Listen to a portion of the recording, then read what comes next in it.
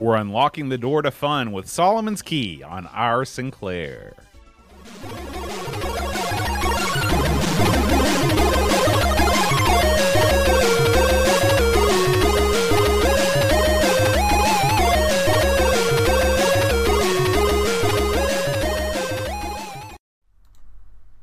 Hi, everybody. Welcome to our Sinclair. I'm John. And I'm Aaron. Today, Aaron, we're talking about Solomon's Key. Beautiful, Aaron, man. when was the last time you actually used a key to unlock a door? All the time. All the time. I unlock my car. I unlock the front door at the house. I unlock the arcade. I use a combination still using to keys. get into the building. Yeah. Now, my new cool work car, the supercar, if you just have the key on you, it just opens. It's got it's got a gimmick. Like a fob. It's got a fob. So the door just pops open as you approach it? It doesn't. That'd be dangerous in the car. When you. No. If you have it like in your pocket, it'll automatically unlock. You know. Really? Yeah. What if you don't want it to, though? Why would? No, I mean it. Okay, let me back up. Here's Aaron. The car's locked. Okay. I've got the fob in my pocket. Right. Okay. I walk up and I grab the car door. It's still locked the second I touch it, but then it unlocks. So it feels through your hand, is what you're saying. It locks and unlocks automatically, and also through your hand. You have to make physical contact with the door. What do you think? I'm just like there concentrating? No, because I mean, I can foresee a car that would have like you're nearby. You know, if you're near like a near field sensor. Yeah. So you actually, because what I'd be afraid of is like you lock the car, you walk away, but the car doesn't realize that you want the car to be locked because you're still sort of near it. And then it unlocks. So it's strange. I usually lock it anyway with a little gimmick. Right. But the other thing is, like, I'm in the car. Pretend I'm in the car, right? It doesn't have a key gimmick. You just hit a button to start the car. Yeah, my car is like that. No, but here's the weird thing, right? So you reach down for the gear shift. No gear shift. It's got a little freaking dial. Oh, like a Jaguar. Man. Well, what kind of car are you driving? What kind of car is KSP doling out these days? I think it's like an Edge or something. But the dial is weird because you keep reaching down with your hand and there's nothing there. Yeah, especially when you're on the long drive. Sometimes I like to rest my hand on that thing too. It Pretend feels like I'm driving a stick. It's like a toy car or something. Mm-hmm. Remember when back in the old days where you had that rotary phone? Yeah. We're going back to that. I think you just dial it up to drive, huh? What we're doing. And the emergency brake. You know, most cars get that big emergency brake. I love that thing. I use it for drifting. This one's got a little gimmick. It's like this long. You just go ting, and it just did the emergency brake. I don't think we're going to see that in the Fast and the Furious anytime soon. No, ting. That noise is not fast, nor is it furious. You know, but hey. But no, I unlock crap with keys all the time. Now, I'd like to get a gimmick. You know, those deals you can get where it's like keyless entry.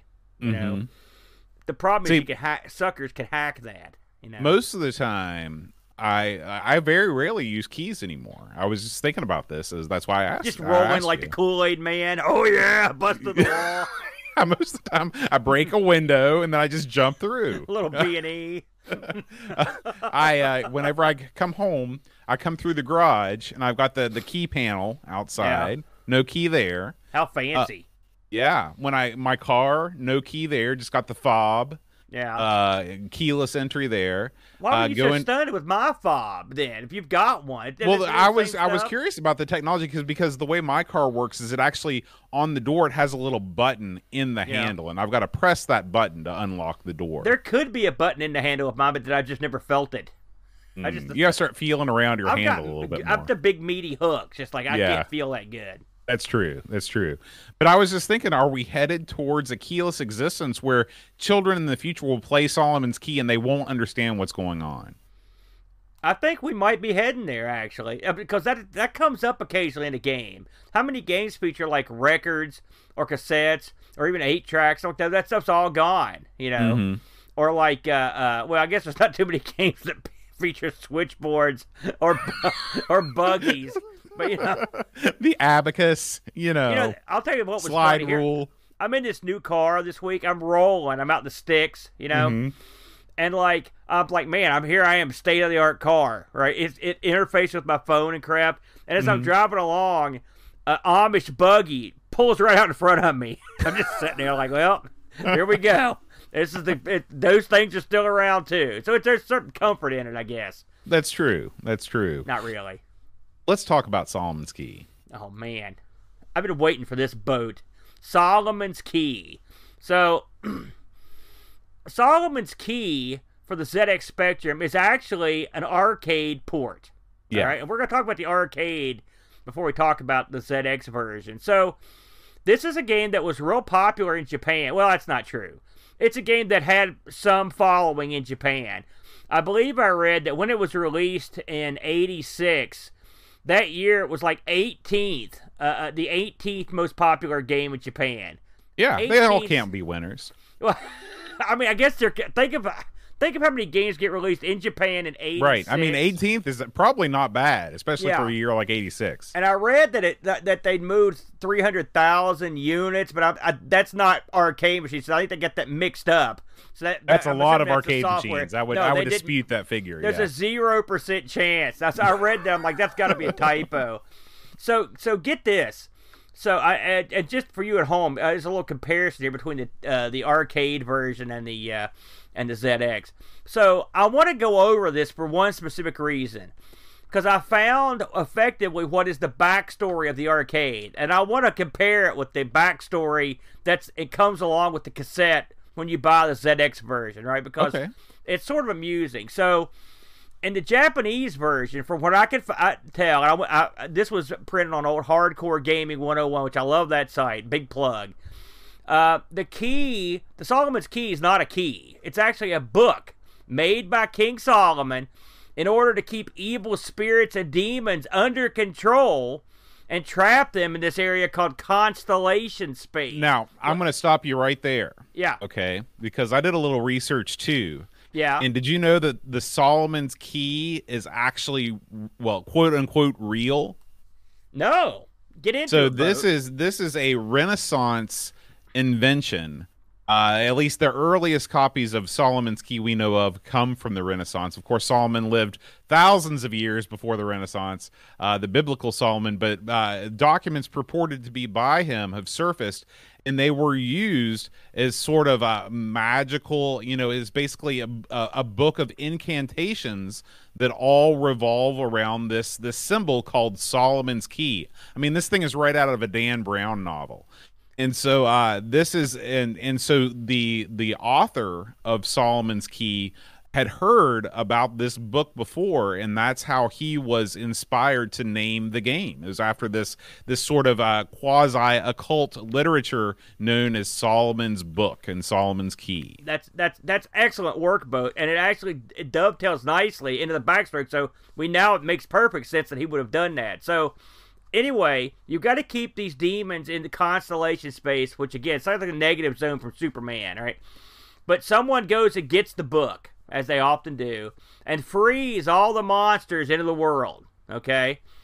So, Utra, the ruler of Lyrak, the fairy kingdom, commands Dana, the magician, to go and retrieve the key, okay? Where do you stand on the name Dana? Dana. There is no Dana. There's only Zool. I think it's a fine name. You don't see a lot of guys in that, but there are a few. Dana Carvey comes to mind. And Dana White.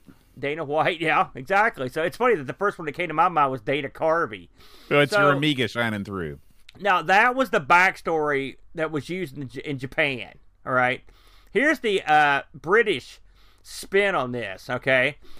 This is on the cassette, all right? Return to an age of mystery and intrigue, to a palace in which fabled treasure of King Solomon shone brightly with its glorious wealth, where amongst the network of mysterious rooms lies the next key that will bring you nearer to fabulous riches, where amongst the stone pillars and hidden dangers lie mythical creatures that can perpetuate your life long enough for you to reach your ultimate goal. So they've changed it from like save the world to like go get cashed in, basically. Right. Which is now, which backstory do you prefer, Bode? I prefer the sort of world-ending consequences of not finding this book. Raises the stakes a little bit. Right.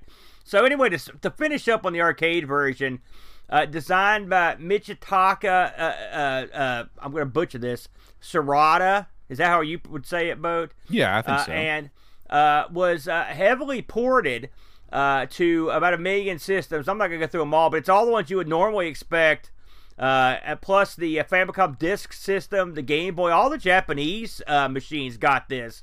Amazingly, Boat, the Atari ST got this, but not the Amiga, although the Amiga did get like a homebrew port, I believe it was in 2013. So there is an Amiga version of this. Maybe that's where we played this, Boat. I think we have played this on the Amigas. Yeah. It seems like something that we did. Yeah, but I mean, I looked it up on our channel. I couldn't find any reference to it. Okay, maybe not. I don't know. So anyway, it was ported to a ton of stuff. And so, of course, when something gets ported to that many things, then you know that you got something there that someone wants to play.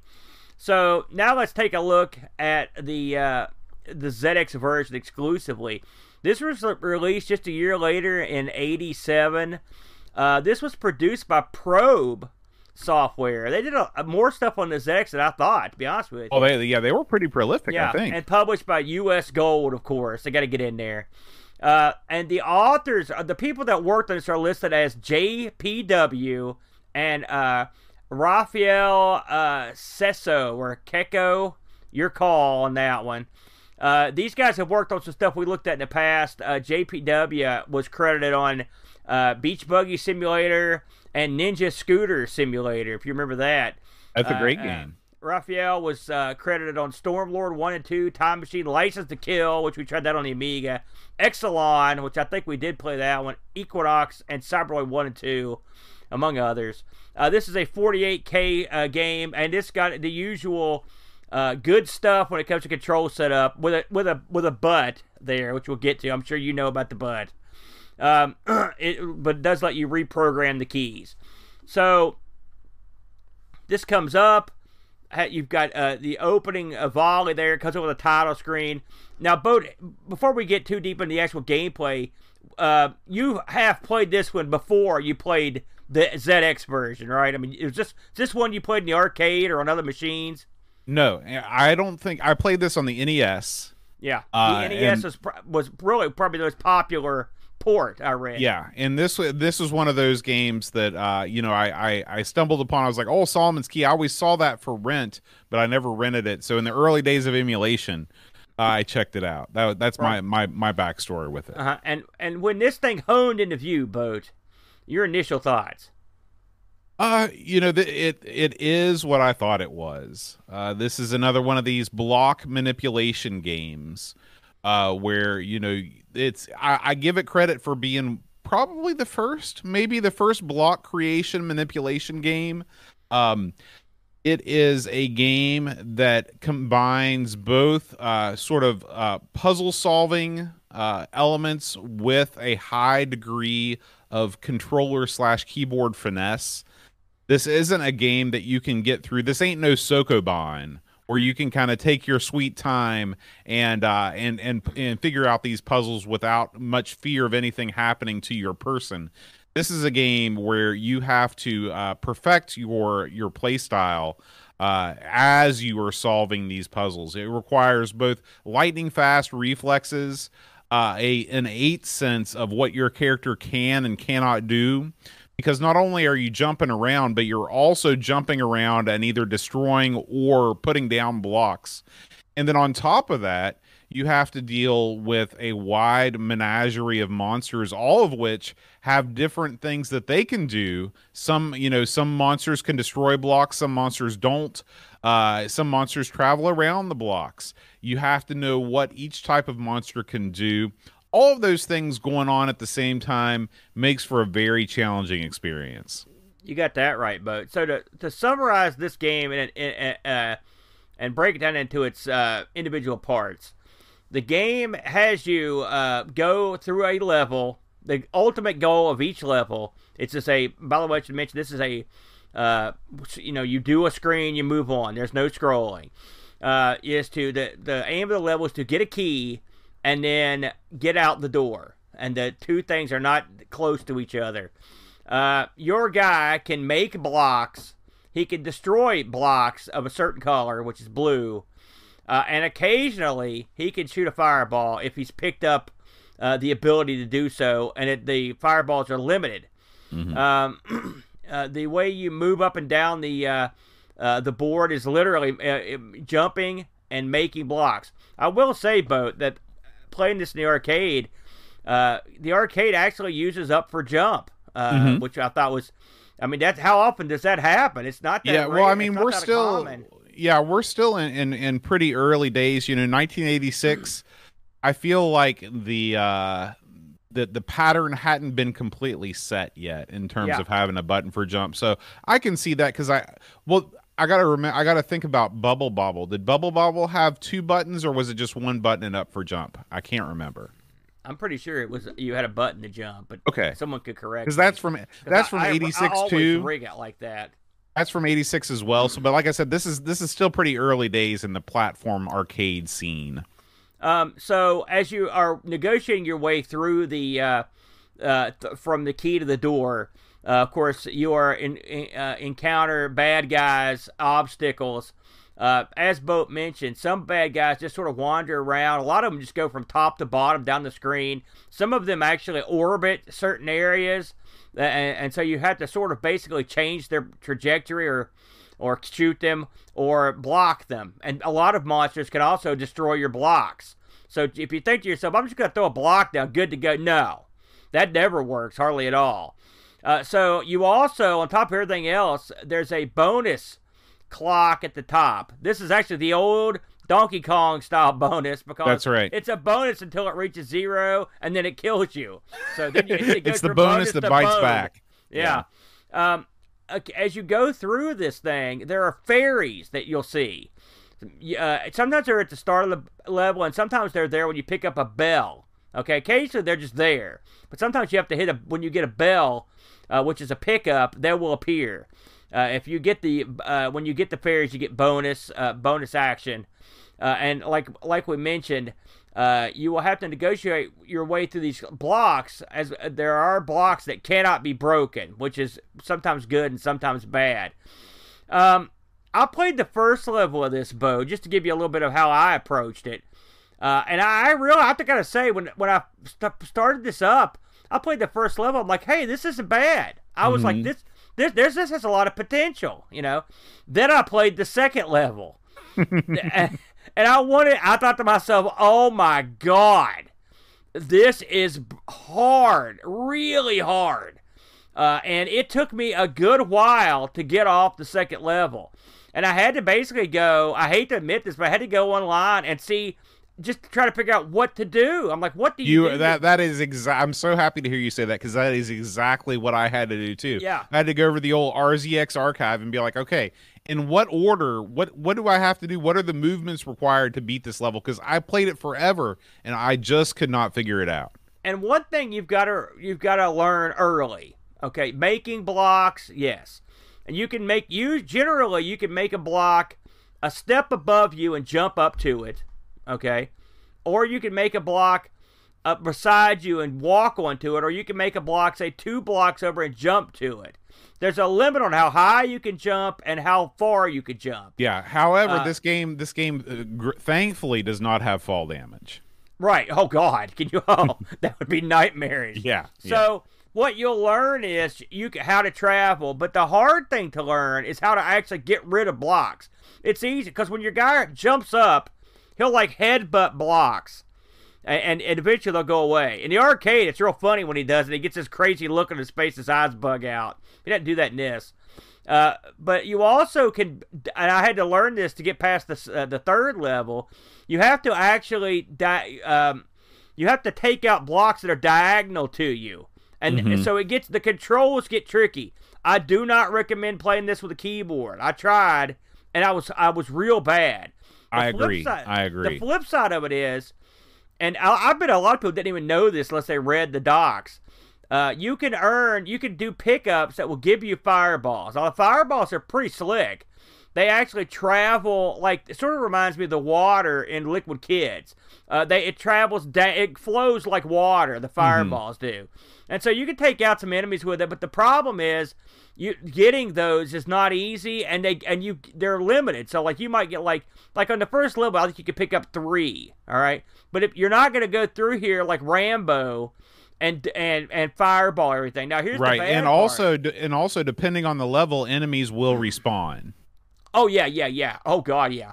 And so on top of everything else, okay, you've got a 1-button joystick. Okay, to hit by default to shoot fireballs, you have to hit the V button on the keyboard.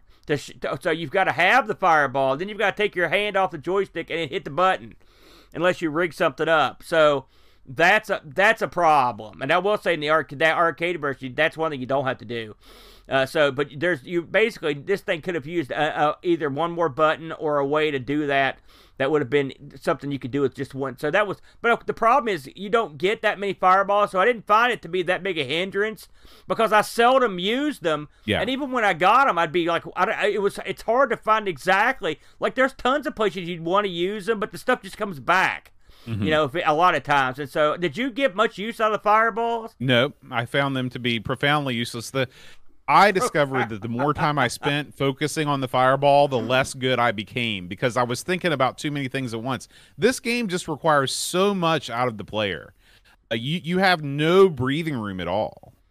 Yeah, it's just like the Jet Set Willy of block puzzle games. I mean, I found this brutally hard.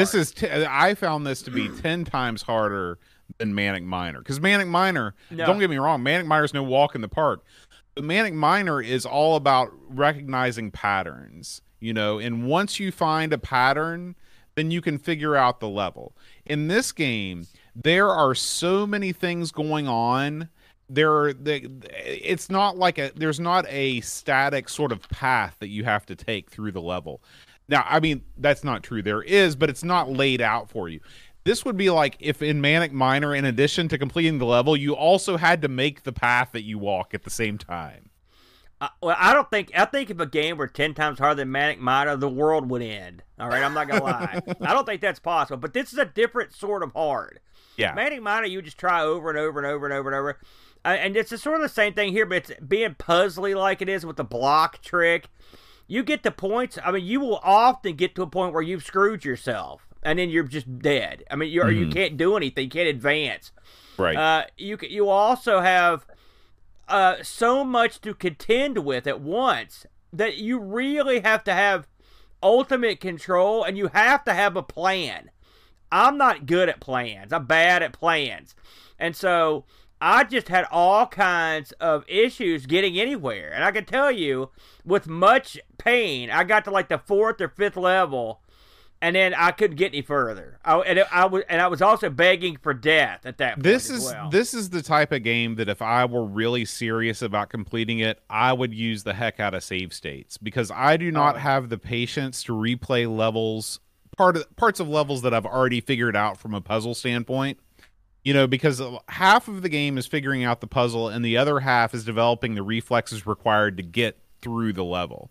Yeah. And there are some things that you have to do that just like if you mess up, and the problem is of course, like each one of these boards, especially once you get up, into the higher levels, but even at the lower levels, it might take you a minute or two just to traverse through the level, even if you know exactly what to do. If you don't know exactly what to do, it's just this arduous process of step by step figuring out what you have to do to get through. And even when I was a kid and I had infinite time, I would consider that to be a waste of time, because I want to deal with one puzzle at a time. Give me one thing to do, and then once I get done with that, let me save my progress and go on to the next thing. And this game is not set up like that at all. The funny thing about this game is, first of all, any game this difficult, how was this not ported to the Amiga and possibly by Psygnosis? It's crazy. It's crazy why this was not. This should have been a shoe-in for a port, an Amiga port. It is funny. I will say, on a hardcore gaming 101, the guy brings up a valid point, which is the nostalgia that some people have for these there was a range of incredibly difficult Japanese puzzle games, and this one here, it fits the bill. Oh yeah, it is, and the thing is, I can't bury this game. It's really hard, but it's also clever, and but it's only for a certain set of people. It's like you have to have a certain set of skills, you know what I mean, to be any good at this game, and I don't have them. Now, I want to go back to the comparison screen for a moment here. Okay, and I want to mention a couple things once you do that. Yeah. So one thing I will give this game credit for, I don't think I'd ever played this in the arcade, maybe once or twice. And when you look at the arcade game, it's a Tecmo game. They did a good job on it. And it looks fancy, but I mean, if you look at the two games side by side, they're very similar. Yeah. I mean, I think they did an excellent job. Listen, you can't fault the people that ported the game, even though the game's hard. That's the way the game is, brother. Yeah, so that's right. You got to put this thing over. The problem is that the ZX Spectrum version is harder than the arcade version. For example, in the second level, the monster types, like, they have different behaviors. Like, there are some monsters that if you actually, I think I'm thinking about the first level. There are some monsters that will not. The second level is exactly. You're right. It's the second level. And those monsters that come down right away, they don't act like that in the arcade. Right. I whipped right through the second level in the arcade without any trouble, because they act differently. So you're dead on there, Bode. Yeah, and I agree with you on that. Why they decided to do that over at Probe, I don't know. Why you would make an already difficult game more difficult is beyond me. But I will say that this game, out of all of the different ports that were available at the time that I saw, which is the NES port and the CPC port, the Spectrum port has a lot going for it. One is that the speed is almost exactly arcade perfect. If you look at the speed of the monsters, and that's important. Yeah. The characters are detailed. This is one of these games where they sacrifice color for detail. If you play the Amstrad version is very colorful, but it runs slow, and I actually think it looks a little bit gaudy. It doesn't have the crispness of the ZX Spectrum version. The NES version is probably a better game on the whole in terms of dealing with lots of things going on in the lack of slowdown, things like that. But this is definitely, I think, the best 8-bit home computer port, without a doubt. I heard a lot of good things about the NES port. Apparently, the NES, they changed up the level. The NES version. With a lot of arcade ports, the NES version, it was almost like there was an unspoken missive that they had to change them up and not make them direct ports. And I think in the case of Solomon's Key, it's not the worst idea to ease people in, and not put all the hard stuff right up front, like this version seems to. But it's the NES version definitely doesn't have the fidelity that the arcade version has. It's definitely more colorful than the ZX Spectrum version. But like I said, much like classic Mac games, black and white games, there's something about when they go with that mono color that really gives the characters a lot of good definition. It is funny to me. Of course, this isn't the first time we've mentioned this, but it's amazing to me that the prowess that the ZX has when it comes to arcade ports, because you would think to yourself, this is going to be a disaster. I think that almost every time, but I learned over the years, like, despite the lack of colors, the beauty of the graphics, the way they render stuff, the detail, it almost always works out quite well. And also, I've also learned that the Amstrad inevitably has more colors, but is as slow as anything, which is sort of its downfall. Although we've seen you can squeeze more out of it than they did, But and like I said, I heard the NES version was good. I actually heard the Atari ST version was quite good as well. Okay, all right. I can definitely see that.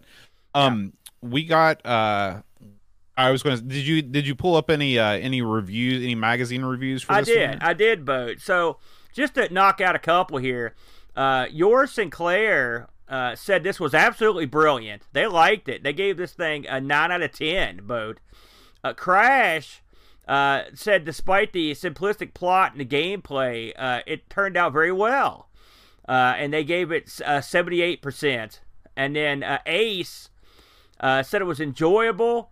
It wasn't as colorful as the Amstrad, but still good. And they gave it a 76, Boat. Okay. Okay, so fair to Midland scores. Yeah, yeah. I think those are fair. I mean, because it's Yeah. a difficult game, and if Yeah. you're a fan of the arcade, you give it like 100%. It's real Oh, good. sure. Yeah. Absolutely. We got some Discord reviews from our community. We start with Justin TPG. He says, I first encountered Solomon's Key on the Sinclair user cover cassette of November 1990. I probably chose the tape because it contained Rygar, but this game was a nice surprise. It plays directly into my love of arcade action with only a few tools with which to complete your goals. In replaying the Spectrum version this month, I discovered something I didn't know in 1990. You can press V to cast a fireball. That explains why I originally found the game so difficult. Yeah. Despite this, I came back to Solomon's Key many times over the next few years.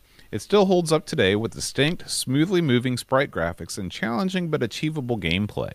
The one thing letting the package down is that only around a quarter of the arcade original's levels layouts are present, and unlike that version, the Spectrum game loops forever. Strange, given the instructions mention an ultimate goal, but still worthy of a solid 7 out of 10. Pajako6502 writes, the Speccy showing that in the right hands it can do decent arcade ports, albeit a bit cut down, which may have been just down to size, but it's playable and runs well, and despite being relatively new to the game, it's certainly one I'll go back to. Batman writes, an absolute pick-up-and-play joy. Wonderful conversion to our beloved Speccy, showing exactly what can be done when a programmer doesn't just phone it in. 8 out of 10. Jed Byrne writes, Solomon's Key felt retro back in 87. With fixed screens and a few sprites, it seemed old-fashioned compared to other conversions that year like Renegade and Super Hang-On. You can see this in reviews at the time, with crash critics suggesting it should have been a budget release. Other reviewers, like your Sinclair's Phil South, recognized how brilliant and addictive this game is. Even today, the arcade game feels innovative because it isn't about twitch reactions or puzzle solving. Instead, the different behaviors of the creatures interact to get in the player's way. With each creature type, a different strategy is needed to keep them under control. Fail to contain them, and you quickly find yourself overwhelmed by the chaos. Raphael Checo did an amazing job of recognizing what made the game so compelling and translated the behaviors faithfully to the Spectrum. Having neglected this game for too long, I know I'll be revisiting it regularly. And finally, D-Man writes, as with Justin's review above, I also encountered Solomon's Key from the same Sinclair user cover tape. I was completely unaware that the game was a coin-op conversion, and the lack of instructions included in the magazine meant that I didn't pick up on the backstory or the lore behind the game. I thought it was just a rather charming platform puzzler that worked well on the Speccy. Having subsequently checked out the original, it's impressive as to how much the arcade version is included in the Spectrum port. Most of the game mechanics are there, just less screens. Overall, my opinion has not changed. Solomon's Key remains a charming platform puzzler that still stands up today, 8 out of 10. 7s and 8s boat. Before we close the door on this boat, do you find it odd? To me, I doubt this ever was. I looked on eBay to see if this PCB was available, the arcade one, and I couldn't find anybody that sold one or anyone that was selling one. And I suspect I would be stunned if this was ever released in the States, because this is a real unusual arcade game. This is much more like a home game than an arcade game. I agree. And only in a place like, remember when we covered Load Runner and how popular that was in Japan? These are the kind of games that they really dug. I mean, it's not like Load Runner wasn't popular here, but as an arcade game, they made an arcade version of it in Japan. They like this stuff. I don't know if this would have flown over here as a big hit, but it's an interesting foray into the puzzle realm from an arcade perspective. I think the ZX does a pretty good job. I should mention as we close, I looked this up on eBay to see what it was going for, boat. You can pick these up all day long for $7-8, no problemo. Okay, cool. All right, well, as we cycle through to the end of this episode, we have some big news in our Sinclair land. A change is the winds of change, as Kansas said. Actually, was it Kansas? No, it was Scorpions, wasn't it? Yeah. Those wacky Germans, the Scorpions. That's a good song, though, for them. They really went out of their comfort zone. But Oh, yeah. Yeah. The winds of change are blowing at our Sinclair. Several circumstances have happened in my life here recently, which have made it impossible for me to continue as the host of our Sinclair. Eep, my wife, is opening a restaurant, which is requiring a lot of my time, and I'm also entering the ministry to some degree in the process of not the band. admitting myself as a permanent diaconal candidate within the Diocese of Wheeling, Charleston, in West Virginia, in the Roman Catholic Church. So my amount of free time has lessened, my responsibilities have grown, and unfortunately, this is going to be my last episode as one of the hosts of our Sinclair, but all is not lost, not by a long shot. Our Sinclair is continuing on, and it is going to be bigger and better than ever. Tell us about it, Aaron. Well, I don't know about that, but it is continuing on. So, myself and the Brent are going to be taking over our Sinclair. I think we're starting. I believe September 3rd will be the first. Will be the first one we take over, the first recording, and we're going to give the Brent. Of course, you know the one thing about ARG, we've gotten to play a little bit of everything. So it's not like Brent hasn't played anything on the ZX. He's pretty well schooled on it by now. We're going to be taking over the reins here and let Boat go take care of its business. We're looking forward to it. We're going to be changing the way we shoot these in the future, and we'll release more on it when we get a schedule worked out. But I will say that you'll actually, at the end of the day, you're going to get a few more R. Sinclairs than you would normally have gotten in a year. It'll be actually, so R. Sinclair will be actually getting bumped up a little bit over the course of a year, Boat. We're excited about it.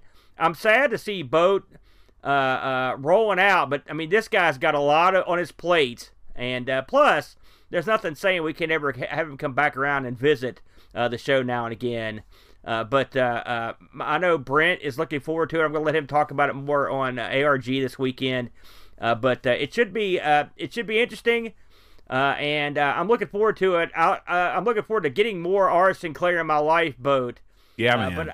And I'm going to miss doing the show with you because I don't know how long we've been doing this. I don't know what episode we're on here, Boat. But I mean, it's almost 100. Almost 100. Oh, yeah, 100. It seems like way more than that. Gosh, it's like we've been doing this forever. This is the first show we did. We did this before? Did we do this before ARG, Boat? No, ARG was first, and then our Sinclair was second. And we've really enjoyed it. I mean, yeah. It was a surprise, frankly. Yeah, ARG, I mean, you want to talk about constant surprises, constant pleasant surprises. I'm talking about R. Sinclair, knucklehead. That's what I mean. I meant to say R. Sinclair. Yeah. But I mean, when I think about all of the wonderful British culture that I've absorbed through doing this show, everything from learning about Jockey Wilson to watching a bunch of Minder, I mean, it's great. It's great. Yeah. I'm glad this turned you on to Minder. So I can only tell you that I will try, and with the help of the Brent, to maintain the show as well as I can in Boat's absence. I'm going to miss you, Boat, but thankfully, we'll do our best to fill your shoes. Let's just put it that way. Sounds good, man. And yeah, I'll be back. All right, Aaron, what are you and Brent covering on the next episode of Our Sinclair? Let's find out. You're the lame duck now. You can just say, you can mock it incessantly. We're playing Rocco. I believe this was originally titled Rocky, but something must have happened, Boat, if you know what I mean. A phone call looks like that O was hastily scribbled in there at the end. That's right. It's like when I make logos. It's very similar. All right. Well, guys, thank you so much for watching. And make sure you check out the next episode of Our Sinclair for a brand new host, but still awesome show. Until then, rewind tape. And press play.